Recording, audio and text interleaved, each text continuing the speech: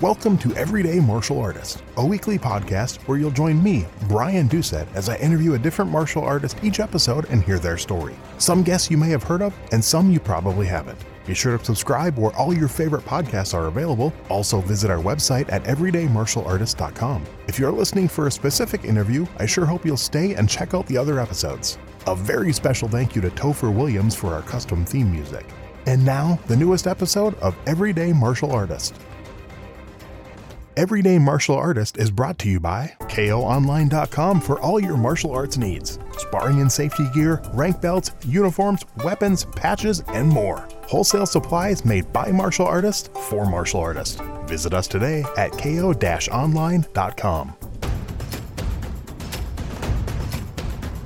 Hello and welcome to the newest edition of Everyday Martial Artist. I'm your host, Brian Doucette. Today we have a very special guest, someone I first met about probably 15, 16 years ago when I was judging professional MMA fights.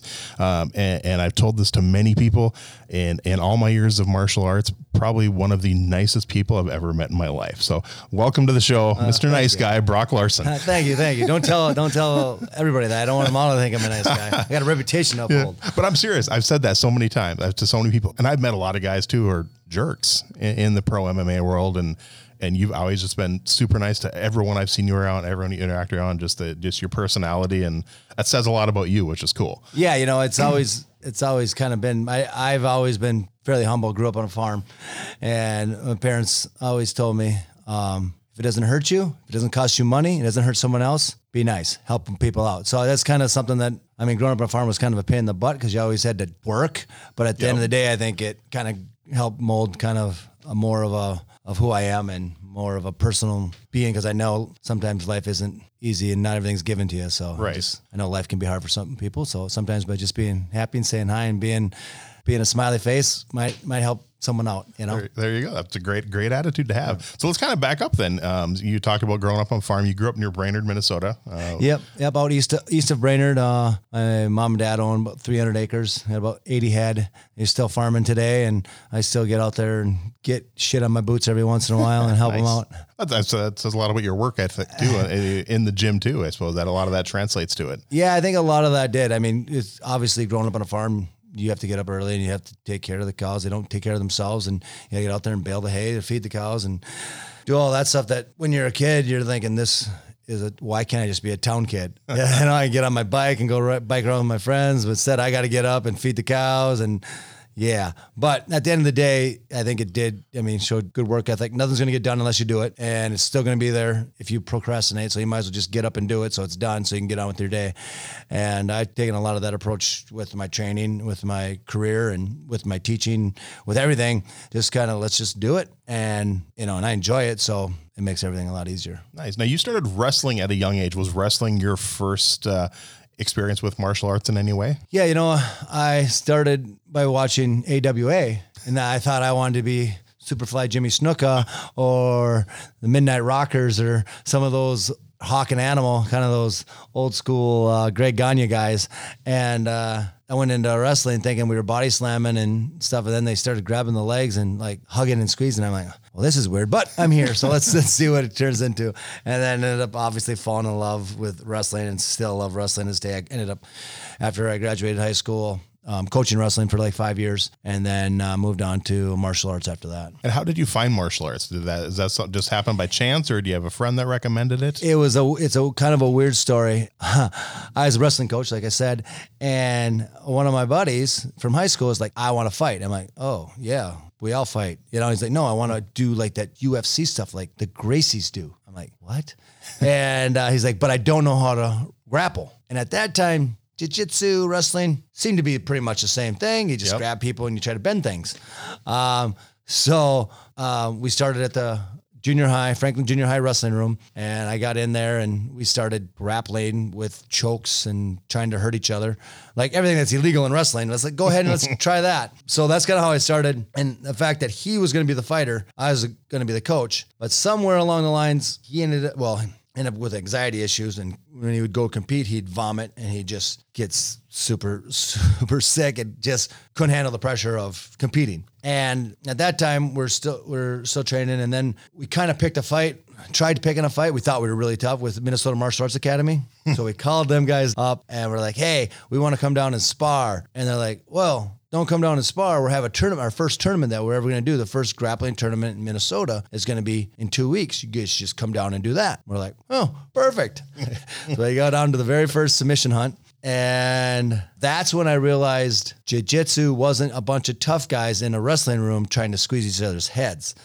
I ended up winning the white belt division, but I realized there was a lot more to it than that. And I'm watching these blue belts, which back then in the 90s, early 2000s, blue belts were gods. Yeah. They're like black belts now, it seems like, and watching these guys move, and it's like, wow. So then we're like, well, we're going to train these guys. I've seen this guy, Sean Shirk, did a no-gi match, and I'm watching him. I'm like, whoa, that guy's super tough. Well, we should train with these guys. So then we ended up coming down to the academy 3 days a week and just training with those guys. And I was getting the snot kicked out of me every day. And every day I left there, I had to check my ego and be like, I wanted to quit. Like, this is stupid.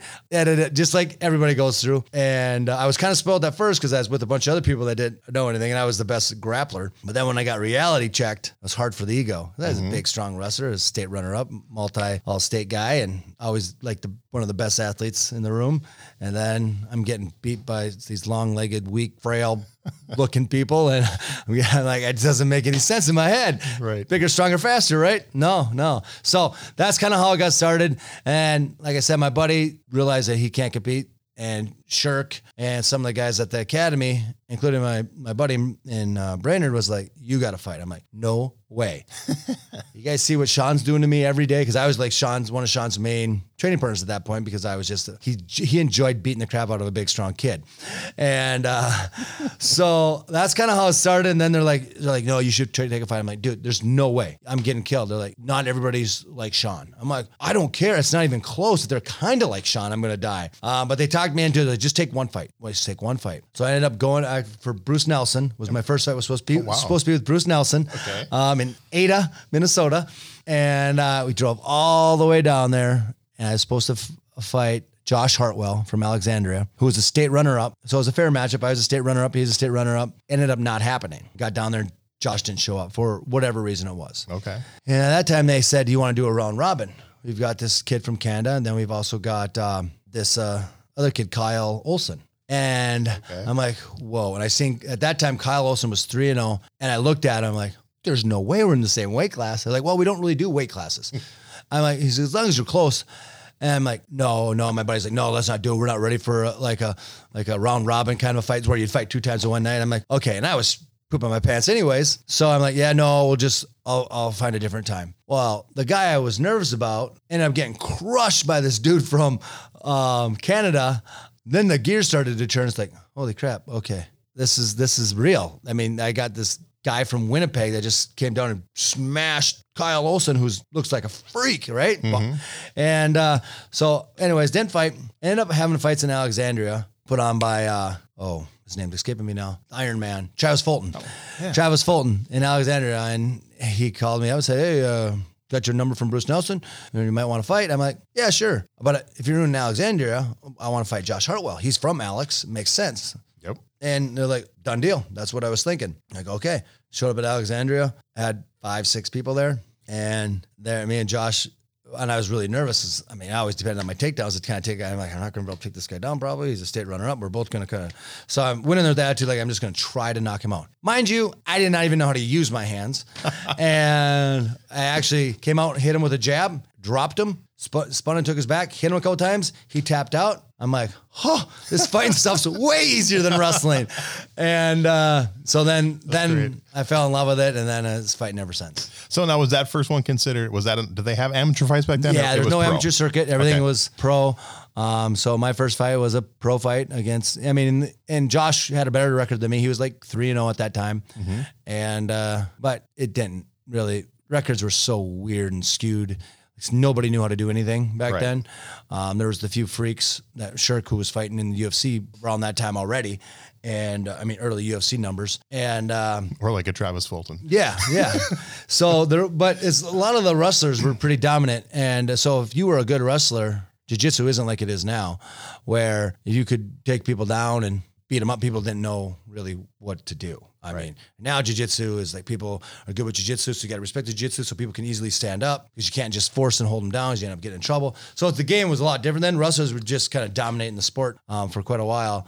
So both of us being wrestlers and then me really getting a lucky jab off that just kind of stunned him and dropped him. I was like, So then, so it was great. So after that, did you decide time to start working with my hands a little more? Did you actually start focusing? Yeah. Well, I'm like, wow. A little bit of false advertisement. I'm like, wow, if I worked my hands, I could just really start just knocking people out, and so much easier to take people down if you can knock them out. And so then I actually went and started training at the academy, more to focus on the hands too. And my first sparring group was horrible. I'm training with Nat McIntyre, who's little, tiny little fella, but literally felt like he was hovering and kicking you with both legs and both hands at the same time. And I was like, And then Shirk was one of my sparring, but then I had Big Ed, he was a Thai fighter, and Tom Schmitz, who was, all these guys knew how to fight. Right. And I was barely starting to figure out the grappling part of it. And then I'm entering this another chapter of the hands. So then about halfway through, probably about a year into working with my hands, we decided to switch me to southpaw. Every time I'd shoot to take people in, I'd switch my stance and shoot. So Greg and some of the guys at the academy was like, why don't you just try being southpaw? You suck at hands anyway, so it doesn't matter. We just need we just need you to set up your takedowns with your punches. And every time you go to take someone down, you're switching your stance, which is a tell. Everybody's going to be able to tell you're going to shoot in. So then we developed a lot of entries off my takedown, and I became a southpaw. And then lo and behold, it was easier to knock people out because just throwing the left hand out there accidentally hits people and they fall down. So it works out well. Nice. And when you first started your career, you had a pretty good strength. You started 15-0. That's even back then, that's still pretty impressive. Like you said, the first few people, the 3-0, some of those didn't matter. But when you get to 15-0, that's they started hunting me. They started hunting me down, and I was getting people from out of state and out of region coming up to fight me to kind of make that O disappear. And everybody's goal was to get into UFC. Right. And back then you needed more than just a record. You needed to beat somebody, and you need to beat someone with a good record because there was tomato cans everywhere. Literally when I was fighting, they were pulling people out of the crowd to fight. So it's like, anybody here want to fight? We had someone, and then literally some drunk guy would come out of the crowd. I never fought one of those guys, but I wish I would have. That would have been fun. But no, but it was a true thing. Back in the Brad Kohler days, he was throwing anybody in there that had a pulse. Well, there were some early events that I remember being at where there was better fights in the stands than there was in the cage sometimes. I remember Sean fighting some of these guys, and it's like, this poor guy. Sean was nice. I remember him fighting. He's like, you know what? I'm not even going to hit this guy. I'm just going to take him down and submit him. And literally shot in, took the guy down, and head and armed him. Like, what a sweetheart. He could have done anything he wanted. Yeah. And he was like, I can't do this to this guy. And he just take him down and head and arm him. But that was, some people would use that to showcase their skills too. So they'd try to do that highlight head kick and all that kind of stuff. But it was definitely kind of the cowboy days. Cowboys back to Wild West. So yeah, although it was fun, the way we got it now is much better, much safer. Yes. And it's just, everything's regulated, and it's a lot better sport because of competition. And agreed. You get an amateur circuit now where people are actually learning, and they're not necessarily getting fed to a Sean Shirk, just to fill the stands, As a promoter, it's a little bit more difficult. I promoted both, and it's easier just to call some guy and be like, hey, Johnny, I need you to fight Jimmy. I'll pay you $200. Okay. Yeah. So promoter wise, it's a little more difficult because they got to go through the right steps, which again, it's safer. They got to get their blood work. They got to get their Hep B, C, HIV checked. They got to go through a physical and all that stuff. So it's a little bit harder to become a fighter, but at the end of the day, if you want to be a fighter, it's not that big of a deal. Safer, and you're going to last longer. And right. So those first 3 years then, when you first, I think you went pro in 2002, and you made your UFC debut in 2005. Those first so many fights, is there one or two that stood out that you think made the UFC take notice? Obviously I fought John Fitch my first fight, and it was a decision, and I lost. It was a close fight though. It was very boring. Typical John Fitch and Brock. We both were grapplers, so it was just not much action. It was boring. So I fought, and they cut me after my first fight. And then John went on to dominate the division, went 8 in a row in the UFC. So they took notice at him at some point, and which made them take notice at me. And I was still running through people in the local circuit. And so they're like, well, let's get him back here. Took a fight. I was 200 pounds, had to lose 30 pounds. Because at that point, I fought John Fitch at 185. And after that, both of us went down to 70.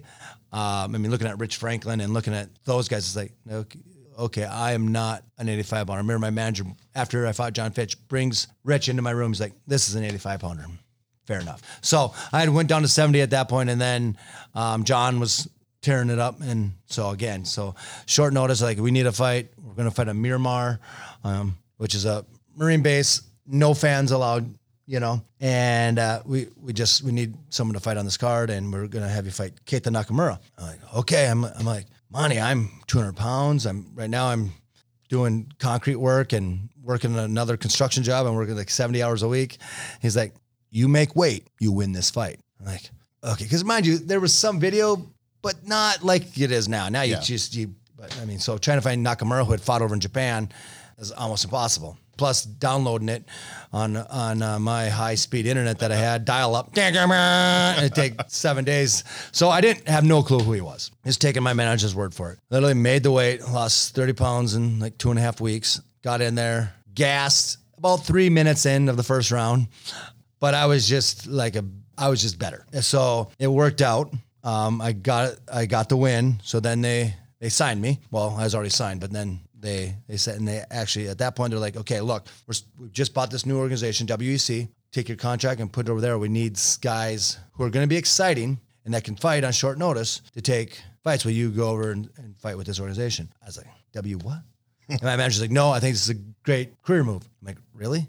He's like, yeah. So did it, went over there, and it was great because it was live on TV, free, and kind of exposed fighting. And I was all over the place. It was great because they replayed it 3-4 times a week. Yep. And it built up a following fast. It did. There's still people today I run into like, oh, WC, I love the WC guys, And so the WC was great for me. And then I ran through the guys until I hit Condit, and then I freaking got armbarred, and then ran through the division again. And then when they dissolved the welterweight division, then they put us both. Condit and I were the only two welterweights that they put over in the UFC, and then I started back in the UFC. So I went UFC, WC, back to UFC, and then I started to get old, and then slow down. So that's kind of how that. And then it all folded. And then the way it went down ended up, in my opinion, maybe not perfect. It would have been loved to have been a world champion and fought in the UFC my entire career and made a bunch of money and did it. But the way it went, I kind of got to go. Got to fight in one, which is a great experience over there. Got to fight Melvin Manhoff, who was a killer, and beat him, fight for the one title, And I always say I'm always like the bridesmaid, so to speak. Fought for 3 world titles, lost every time. But at least I got there. Yeah, you got there. That's and the part. The one thing I can always say with pride, and that I never cheated. Like I never did any enhancements.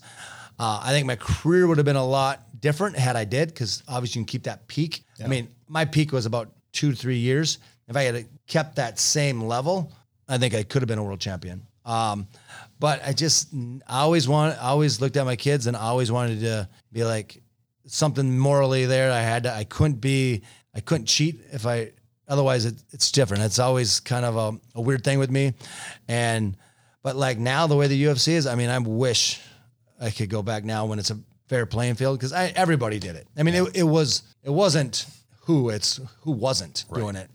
And I know firsthand people were doing it, and we go to the big camps and train, and that's the first thing they want to give you, Wow.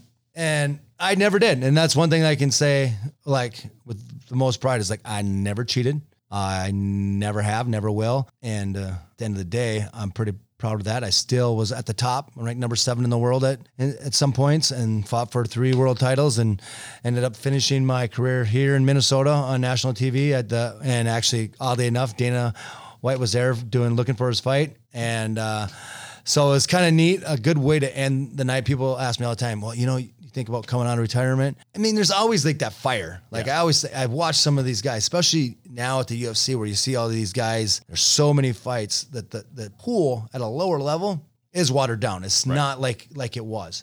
It's like, well, I know I could beat that guy right now, but I'm not in it just to win a fight. If I was to come out, it'd be, again, my goal would be to be a world champion. And I know the highest level is the best there's ever been. The lowest level, introduction level in the UFC isn't. Like I seriously believe I could go in there and win a fight or two. But once I got to that next level, there's no way. Those champs, those guys that are at that level, even like Tony Martin, who's breaking in the 15, him and I train quite a bit. And as a martial artist as a whole, he's way better than I am. You know, I still got the advantage in the grappling, but as a whole, he's a much better martial artist than me. And he's like top 15. And so in reality, I know I can't compete at that level anymore. So that's what stops me from actually doing it. Cause I mean, we're all fighters until we die. And we think, yeah, there's a fire in there. But I smart enough to realize that I retired for a reason, you know. That's good. At least you got the brains for that. Yeah. So back up a little bit. You mentioned, of course, the weight cut, the 200 down to 170. What are your thoughts on weight cutting? That's always been a controversial topic. You know, the lots of weight in short amount of time. What are your thoughts on that? I think excessive weight cutting like that, for an example, is ridiculous. But I kind of like Dan Gable's approach on weight cutting. He's like, weight cutting creates discipline. And if you're not watching what you eat and you're not concentrated on your body, I think there's something to it. Now, excessive weight cutting, like cutting 30 pounds in 2.5 weeks is horrendous. It's the stupidest thing a person could do to their body. But I think being disciplined, like if I had 8 weeks, 70 was never easy because you can't eat what you want to eat, but it was feasible. And then I was at a good athletic peak position actually. So I think like weight cutting is good again to create discipline. And Tony said it too, like he cut a lot of weight and he always said, it's the one thing I can control in my weight camp. It's the one thing I can control is what I put into my body. And that's another good point. It's like everything's going 100 miles an hour in your training camps and you're thinking the one thing you can slow down and control is your diet, when you eat, how you eat and all that stuff. So I think a smart weight cut with time is good. But the problem is, it's like, hey, you got to fight Nakamura. Here's an opportunity. Right. You know, and now, I mean, there's actually starting to be money. So I'll use Tony for an example again. You take a fight short notice in Australia, you're going to make $80,000. It's a good matchup. But now you've got to lose 30 pounds to get down to 55. Right. You know, it's like, God, I can beat this kid. So now you're weighing everything. It's like, I'm going to get another win. I'm going to put another notch on my belt. I'm going to make 80 grand. That's awesome. But I got to make this freaking weight. So you weigh it out. And in that moment, you're not hungry. You're not dehydrated. You're not starving. You're like, let's do it. And then about the week before the fight, you're thinking, I'm never doing this again. This is the dumbest thing I could ever do. So that is where the weight cuts get tricky, is the short notice fights. If you are disciplined and you have 8 weeks to make your weight, there's no reason not to make your weight. If you have 3 weeks, it gets sketchy. And some people break. And it's hell. So what do you think of like the ones where like they make weight the night before and then they go out and gorge and they're 20 pounds heavier for their fight the next day? There again is discipline. You know, I was lucky. I was blessed as I had Luke Popham, who was brown belt, and he was a nutritionist. He owned his own gym. He was perfect fit for my camp because he'd control what I put in my mouth, tell me what I'd eat. If I had my checkpoint on 3 weeks out, I'm 3 weeks out. Luke, I'm 184. Okay, take the apple out of your diet. I like my apples. So take the apple out, my weight would drop, you know, and then he would regulate everything. Wow. And so I was blessed on that part. And then I learned a lot in the process too. So I can help the current guys a little bit with their weight. And and again, I wanted to eat cake after I weighed in as well. But Luke was always right there. No, you're not eating cake. You can eat some more chicken. Have some more chicken. You want some pasta? Have some pasta. No white sauce. You can have red sauce. You know, no, keep the dairy out, you know. And every time he was right. Because after the fight, I'd go eat whatever I wanted and I would shit my guts out, so to speak. Excuse my language. It's okay. But so like everything he said was right, even though I didn't want to hear, but he was Like I respected him, trusted him. I'm like, fine, you're right. So, but that again is discipline. I mean, it's hard when you've been watching your weight and you ain't been eating anything. And now you make your goal as that weight. It's like, go eat some cake, have some pie, eat some cheeseburgers, whatever it might be. And, so again, that's just discipline. And if you're out to win fights and you're out to be the best in the world, that shouldn't make or break your fight camp. Yeah. So again, if you hydrate right and everything, you're not going to balloon up as long as you're drinking the right fluids. So it's the difference between the guys who take it seriously and the people who are just doing it for the money. Right. Yeah. Yeah. Okay. So it's different. It's all about how you look at yourself as a professional. Right. And some people don't consider the diet part of the profession. Some people just think just the gyms. Some people go crazy over nutrition and have to have 100 rest days because my body says I need a rest, but they're not in the gym. So it's such a balancing out and trying to find the right fit. Right. So talking about balance, back to when you were fighting. Now, when you were fighting, you were also at the same time, if I remember correctly, you were also promoting and you were also coaching and had your own team. So how did you balance that out, doing all that stuff? Yeah, it was crazy. A lot of people, like you said, I'm the nicest guy in MMA. Some people said I'm the busiest guy in MMA. But I just always loved being busy. I like using my hands. I like doing stuff. And I kind of embrace the grind and embrace the chaos. And anybody who's been around any of the fights that I promoted, it's freaking chaos. I remember the one in Brainerd with the outdoor one with the rain. Oh, and he sent like 8 guys to Walmart to get paper towels and mops. Oh, it was horrible. Well, the story about that one, we had a tent. It blew off the night before. And it blew off the night before. We had this huge rainstorm and it saturated the ground. We had 3-foot stakes in the ground holding that monster of a tent. It was 100 by 30 tent. Like a circus tent, yeah. Yeah. And it rained and rained and rained and saturated the ground. And then the thing ended up across frickin' town. And then we didn't have time to put it back up again. So we're like, well, let's roll the dice, boys. And obviously we ended up having to take like an hour break. Yep. And everybody headed inside. Then we came back out. Then we're fighting the darkness. And we just, it was chaos. See what I mean? Yeah. But we got it. But we got it done. We got it done, and it was good. It was good. Nice. Let me ask you this: and you're as a parent, you have kids. Now, first of all, do your kids do martial arts? They have done a little bit, but for the most part, no. They're not. They wrestle. They do some sports. They've wrestled. They've done about every sport known to man. They've done soccer, gymnastics, wrestling, swimming.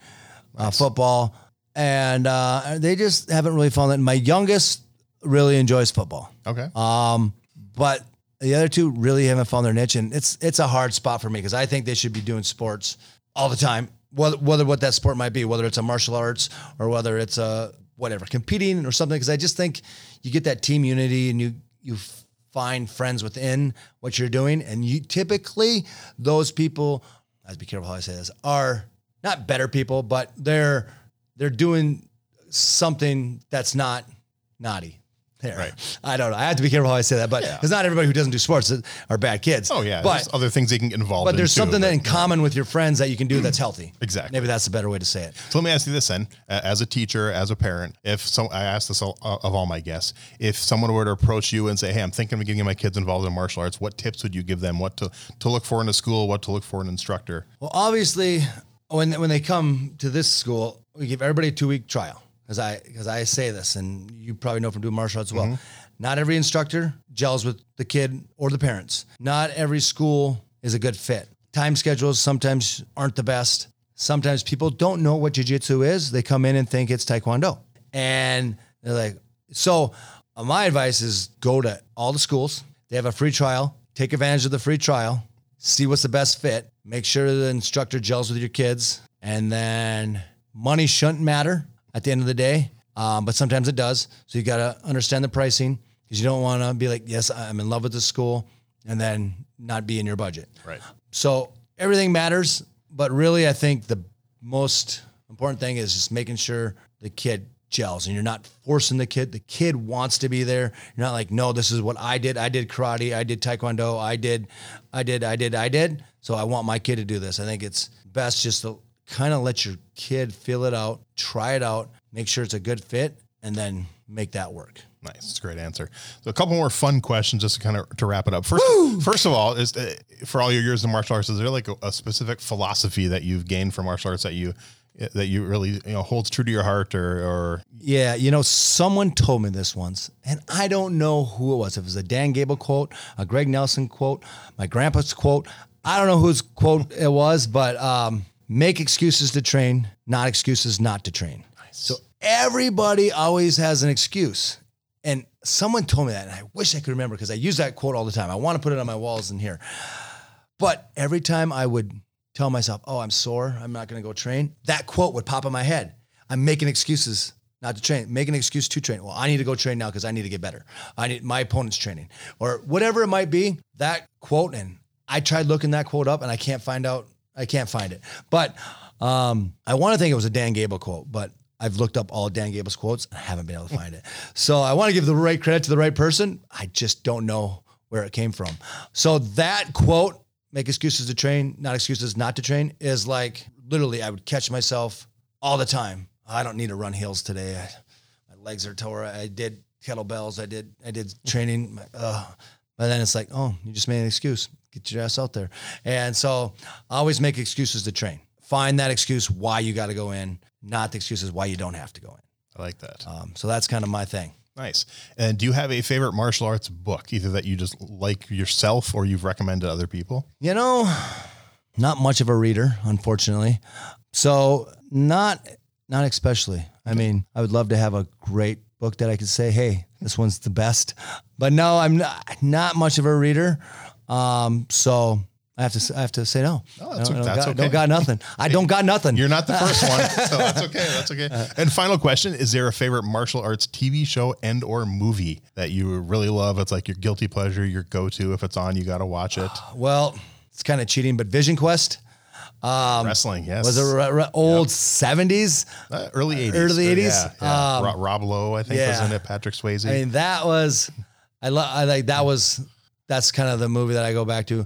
And other than that, I mean, it's Karate Kid, the original Karate Kid, which is just like great, like morals and like how you got to be patient and develop. And sometimes you're developing skills that you don't even know you're developing. You're just going through the training. Like there's a lot into that movie that when I first watch it, it's like, it's a cool movie. People are kicking each other in the head. It's great. But then like, as you grow older and you watch it and you get a little bit more out of the movie than you did it as a kid. So that's actually probably, if you're straight up martial arts, that'd probably be the one. I always tell people Mr. Miyagi was my first karate instructor. Yeah, exactly. He's a great guy. So, well, Brock, I just want to thank you again. Seriously. Yeah. Thanks for taking the time to sit down with us and chat today and getting to know a little more about you. I truly appreciate it. And we'll go ahead and stick a link for your school in the notes for the podcast and talk about it. And if you have any other events coming up, I know right now not much is going on in the world, but I know you still do some promoting when you can and stuff. So yeah, we're going to try to do some stuff in Brainerd. We got the Takedown Gym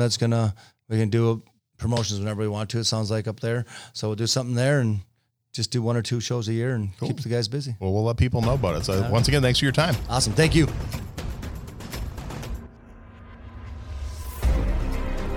Thanks for listening to Everyday Martial Artist. We hope you will join us every week for a brand new episode with a different martial artist telling their story. If you enjoy the show, be sure to leave us a review. Also, be sure to check out our website at everydaymartialartist.com. There you can find all of our episodes and contact us to suggest guests and ask questions. Again, thanks for listening to Everyday Martial Artist, and we'll see you next week.